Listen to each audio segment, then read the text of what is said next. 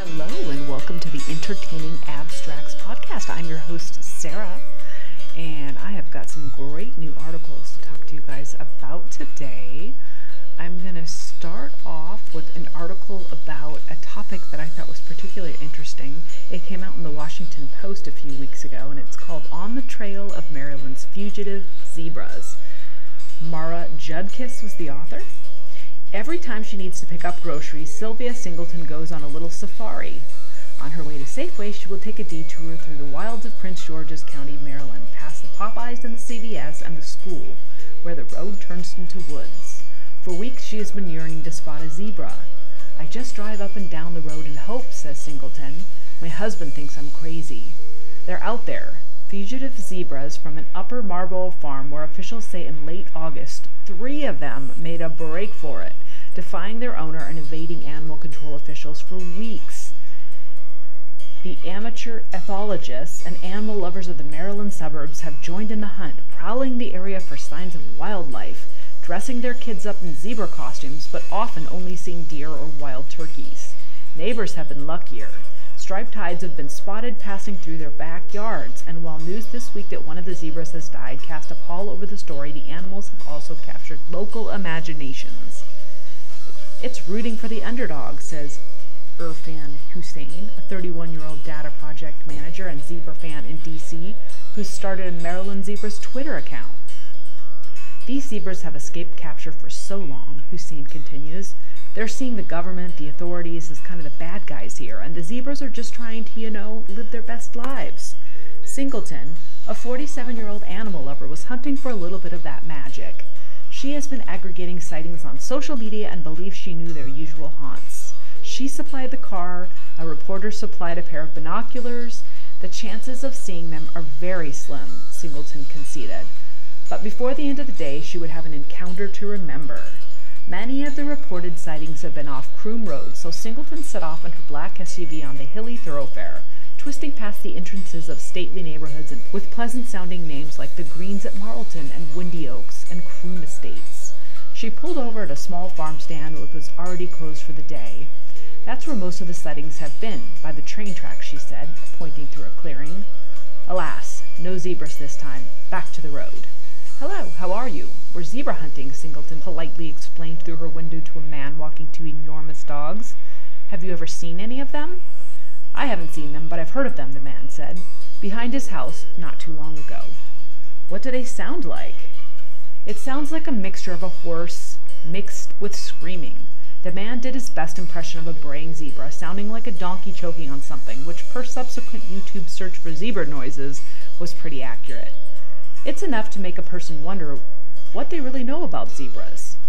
They're so much more intelligent than horses are, says Nancy Nunk. It's just a natural fact they are because they are survivalists.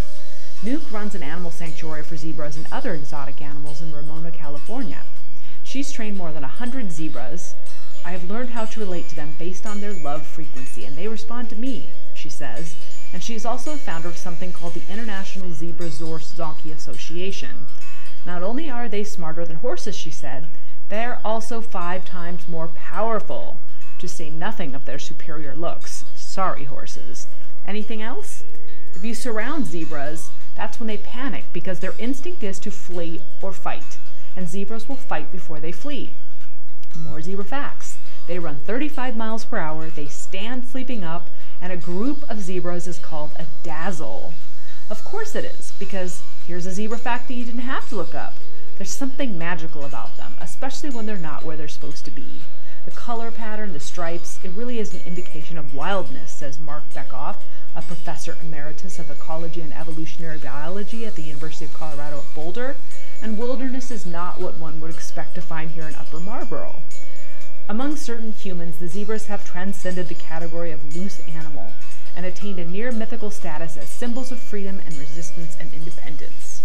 Which is good for us, but how do we think the zebras feel? The Post was unable to reach any zebras for comment, but Beckoff, who studies animal emotions, says he suspects that at the very least, the zebras know they're on an adventure together. My belief is they'd rather be free than captive, he says. If you could give them a choice, they would choose to be exactly where they are. But where is that exactly? They could be right there in front of us. Here, Sylvia Singleton says, but just because it's so heavily wooded, she trails off. They were across the street last week, a man tells her after she pulls into his driveway in search of a tip.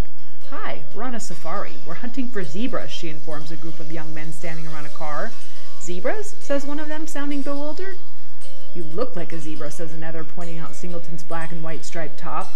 Singleton drives away, shaking her head. They don't even read the news, she says. Those who closely follow zebra news may have noticed that the Maryland zebras are not the first ones to escape captivity this year, although they are the only ones who managed to stay free for more than a few hours. In May, an agitated zebra escaped the Triple W livestock auction in Cookeville, Tennessee, and ran onto a highway. Earlier this month, 2 zebras escaped from an Illinois pumpkin patch to the surprise of Jacob Gobert, who'd gotten the zebras on loan from an exotic animal farm in Wisconsin to jazz up the fall festivities at Gobert's farm. Their enclosure had high fences, Gobert told the Post. We're still doing somewhat of an internal investigation as to exactly how they were able to escape. The circumstances of the Maryland zebra's escape have remained somewhat mysterious. The zebra's owner, Jerry Hawley, did not respond to multiple requests for comments. The county has said it became aware of the escaped zebras on August 31st and that animal control officials have been working with the zebra's caretakers to lure them back to the farm with feed and hay. Discouraging rumors have tempted zebra fever in some corners of Upper Marlboro. Singleton said she had heard that 2 of the zebras had already been captured. Another local told the Post she had heard that one of the zebras had gotten trapped in a fence. In a now-deleted post on Facebook, someone claimed that one of the zebras had also been shot dead. County officials responding to a request for comment on those rumors for the story said that one zebra had been found dead by a man a month ago in a snare trap on land owned by the Girl Scouts. It was unclear who had set the trap up or why the county had continued to say for weeks that officials were close to capturing the zebras in a safe manner. That's the flip side of zebra freedom. It includes being chased by predators, being killed by predators, having to do a 900-mile migration in which 150 babies die because the lions are following them, says Nuke. So freedom really isn't what it's cracked up to be. I'm worried about them, Singleton said of the escapees. As much as she wants them to be free, she also wants them to be captured. On the day of her zebra search, Singleton made a detour to a place where she knew the zebras were, Jerry Hawley's farm. She stopped her SUV short of the entrance, taking care not to trespass past signs marked private property. A yellow house stood at the end of the driveway, and beyond that a white barn. The fenced-in fields seemed empty, but off in the distance in a clearing beyond the tree line, something was moving. A horse? No. Through binoculars, there was no doubt. Stripes. 3 zebras slowly came into focus. They were grazing.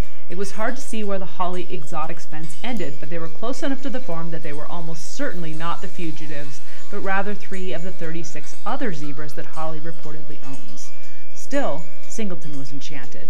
There's more, she says, peering through the lens. There's 2 more. But there was little time to take them in. The zebras disappeared behind the trees, and the Maryland landscape returned to normal. Gotta root for those zebras. Next article. Rabies vaccines are falling from planes by the thousands in western North Carolina. Here's why. This was in the Charlotte Observer, and the author is Haley Fowler.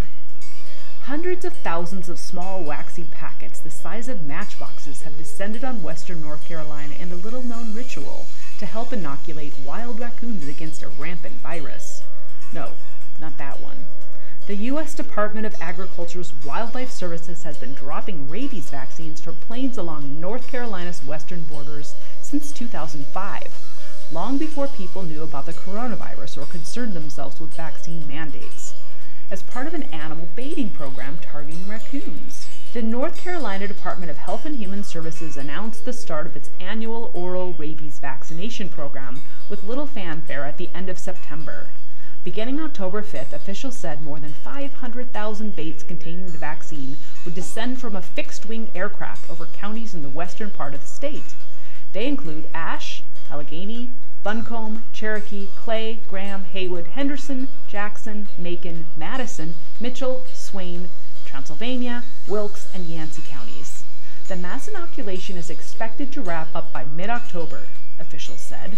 According to health officials, the baits were made of plastic packets containing the vaccine that's either sprinkled with a fish meal coating or encased inside hard fish meal polymer blocks.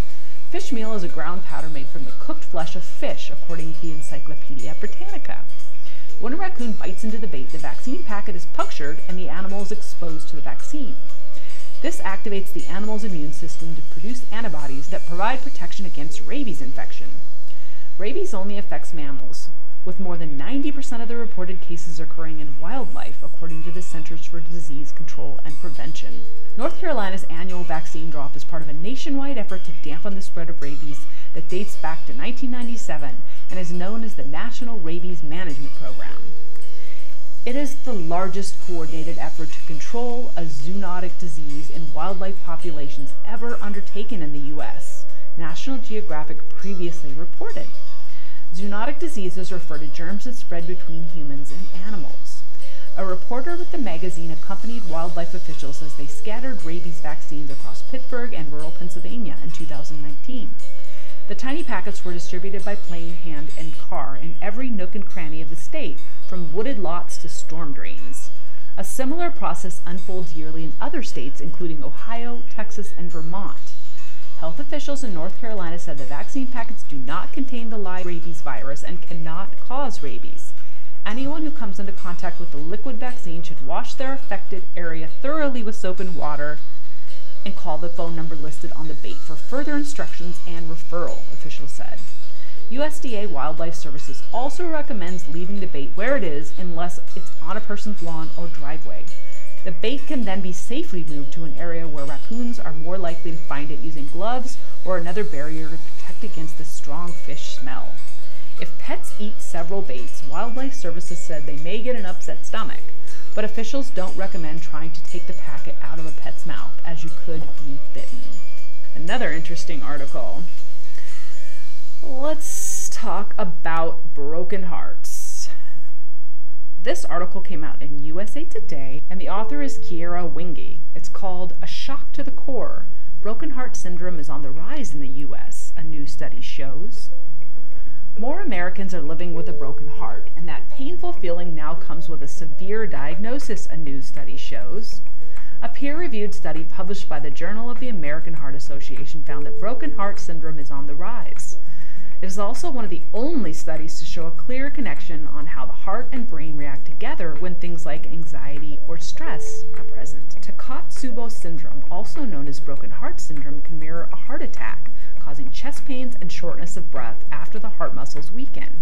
It generally happens after a severe emotional or physical event like a breakup, car accident, or even a surprise birthday party, according to Dr. Susan Cheng, who led the study. The study revealed that men and women alike have experienced broken heart syndrome at rising rates through recent years, and women ages 50 to 74 have seen the highest increase.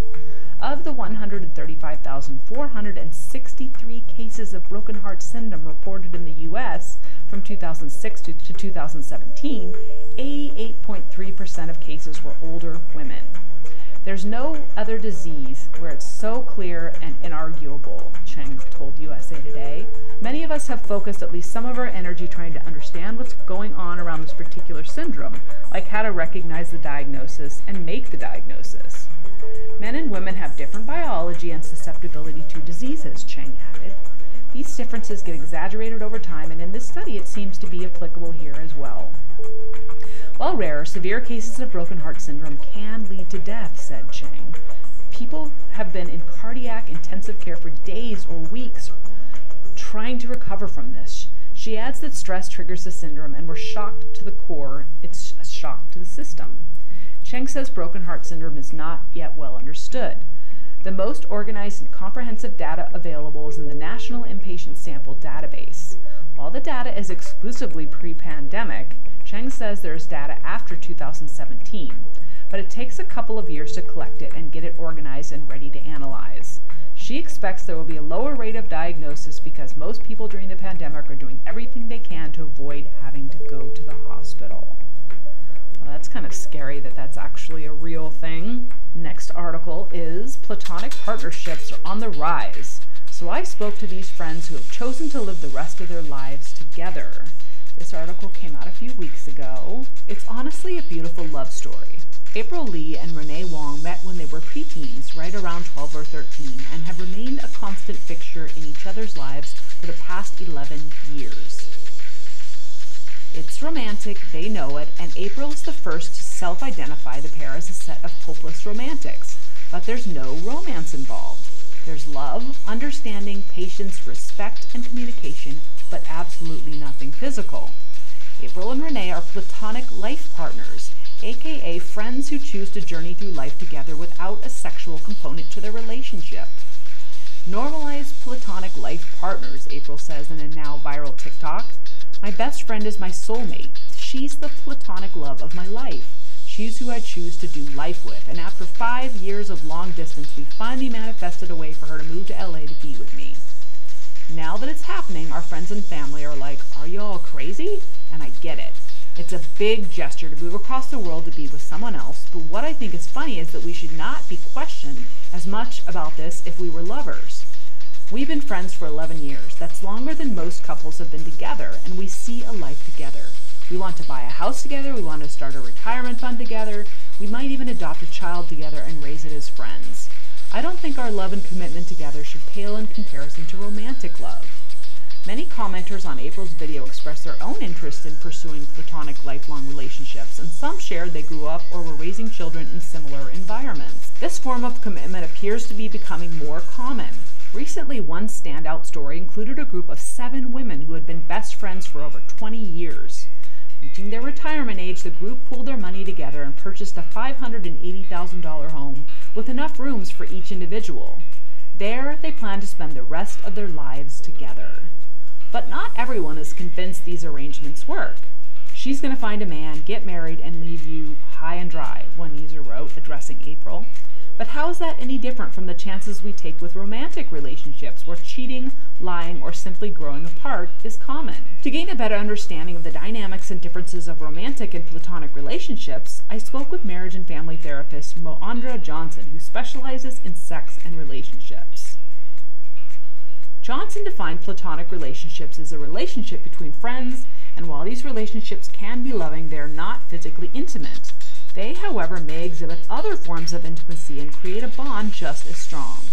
A platonic relationship may consist of one or all of these forms of intimacy: emotional intimacy, intellectual intimacy, creative intimacy, experimental intimacy, and/or spiritual intimacy. Platonic love derives from Plato's analogy that platonic love teaches us to pursue greater goals and essentially motivate each other to become the best versions of ourselves. Platonic relationships are becoming more common, Johnson noted. Many people today are breaking out of the typical societal molds to discover what makes them happy, and that may not be conventional romantic monogamy. A platonic life partner offers love and support, a feeling of belonging to a community, or having a village that's not strictly romantic, she continued. This kind of relationship is healthy, but different individuals have different needs. Platonic relationships are possible just so long as both people's intentions and understanding of the relationship are the same. For those relationships to remain stable, Johnson says it's important to set boundaries and avoid blurring lines by clearly outlining what works best for each partner. The main concern that one partner may develop romantic, unrequited feelings for the other, creating a situation that may lead to the relationship fully dissolving. One has to be open and honest with the person you're sharing this relationship with, Johnson added, just as you might in a romantic relationship but without the physical intimacy. Her words sound familiar. When BuzzFeed spoke to April about her relationship with Renee, she said, "We've put a lot of effort into communicating and listening to each other without judgment. It feels like a life hack. Everything we want to achieve, we realize we can achieve it together. And if we did what romantic couples do, pooling together our resources, sharing responsibilities, and making up for where the other lacked, we could achieve our goals a lot easier and have a lot more fun along the way." This type of love can sound perfect and sometimes effortless, but Johnson pointed out a potential con. Unlike long-term romantic relationships, which have been standard in our society, lifelong platonic relationships may be harder for others to understand, which can lead to conflict among the pair's family, friends, and outsiders. A common con that I have come across as a therapist is the negative perspective of others, Johnson said. As society advances, we're exploring other ways to do life outside of cultural norms, and there's no right or wrong way. However, a fairly new relationship may challenge those around you. Renee and April understand this personally and have balanced both Singapore and America's societal expectations for what a relationship should look like. And if Renee and April find romantic love in the future, well, even better. Having built a committed relationship with Renee has allowed me to approach romantic relationships without pressure. To let romantic relationships unfold at a natural pace. To know that if I lose a romantic connection, the future I've planned will still exist, April explained. I'm also less likely to expect my romantic partner to fulfill my needs. A mistake I think many of us have made that puts an unhealthy amount of strain on one relationship. In a few years, Renee and April's visas will expire and they'll need to find a new country to live in. But regardless of where they end up, they plan on doing it together. If you want to keep up with Renee and April, you can follow April's TikTok or Instagram account. You can also learn more about sex and relationships from Johnson on her Instagram, and I will put that link into the show notes. And one final article of the day to wrap it up. Doug the ugly New Zealand potato could be the world's biggest. And this article was written by Nick Perry.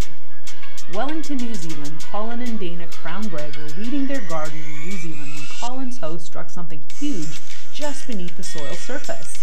As the couple knelt down and began digging around the object, Colin wondered if it was some sort of strange fungal growth, a giant puffball. After Colin pried it out with his garden fork, he scratched away a bit of the skin and tasted it. Yikes, I don't know if I could go that far, but it was a potato. We couldn't believe it, Donna said. It was just huge and not exactly pretty. Donna describes its appearance as more of an ugly, mutant look, but it's quite possibly the world's largest potato on record. When the couple lugged it into their garage and put it on their old set of scales, it weighed in at a remarkable 7.9 kilograms, or 17.4 pounds. That's equal to a couple sacks of regular potatoes, or even one small dog. In the weeks since their unusual find, the couple's potato has become something of a celebrity around their small farm near Hamilton. They've named the potato Doug after the way it was unearthed, and Colin even built a small cart to tow Doug around. We put a hat on him. We put him on Facebook, taking him for a walk, giving him some sunshine, Colin said. It's all a bit of fun. It's amazing what entertains people. A more official weigh-in at a local farm store put Doug at 7.8 kilograms. The Guinness Book of World Records entry for the heaviest potato is a 2011 monster from Britain that weighed in at just under 5 kilograms. The couple says they've replied to the Guinness to have Doug recognized and are waiting to hear back. Guinness said it couldn't share information on the application and that the British potato remained the world record holder, at least for now. Colin said he doesn't have any secret gardening tips. Usually they throw a bunch of cow manure and straw onto their garden and see what happens. He said they'd been growing cucumbers in that area of their garden before the weeds took over, and hadn't planted any potatoes. Doug must have been self-sown and quite possibly growing for a couple of years or more. It's a mystery to me, Colin said. It's one of nature's little pleasant surprises. But Doug hasn't proved an easy charge to look after. As the couple showed the potato off, it began drying out and losing weight. Mold started growing from its wounds. He was getting a bit pongy, said Colin, referring to the potato's smell. So Colin cleaned up Doug as best he could and put the potato in the freezer where it remains. But Colin may not be done with Doug yet. An amateur brewer, Colin said he's keen to turn Doug into a nice drop of potato vodka. This is definitely fun, right? Well, we're going to go ahead and wrap the episode up for the day, and we would ask that you please rate, review, and subscribe to this little podcast on your favorite podcast platform. That helps us rise in the rankings. If you have any questions, comments, or suggestions, you can certainly shoot us an email. We're at lightningrodinfo@gmail.com, and we hope you guys tune in next time for more entertaining abstracts.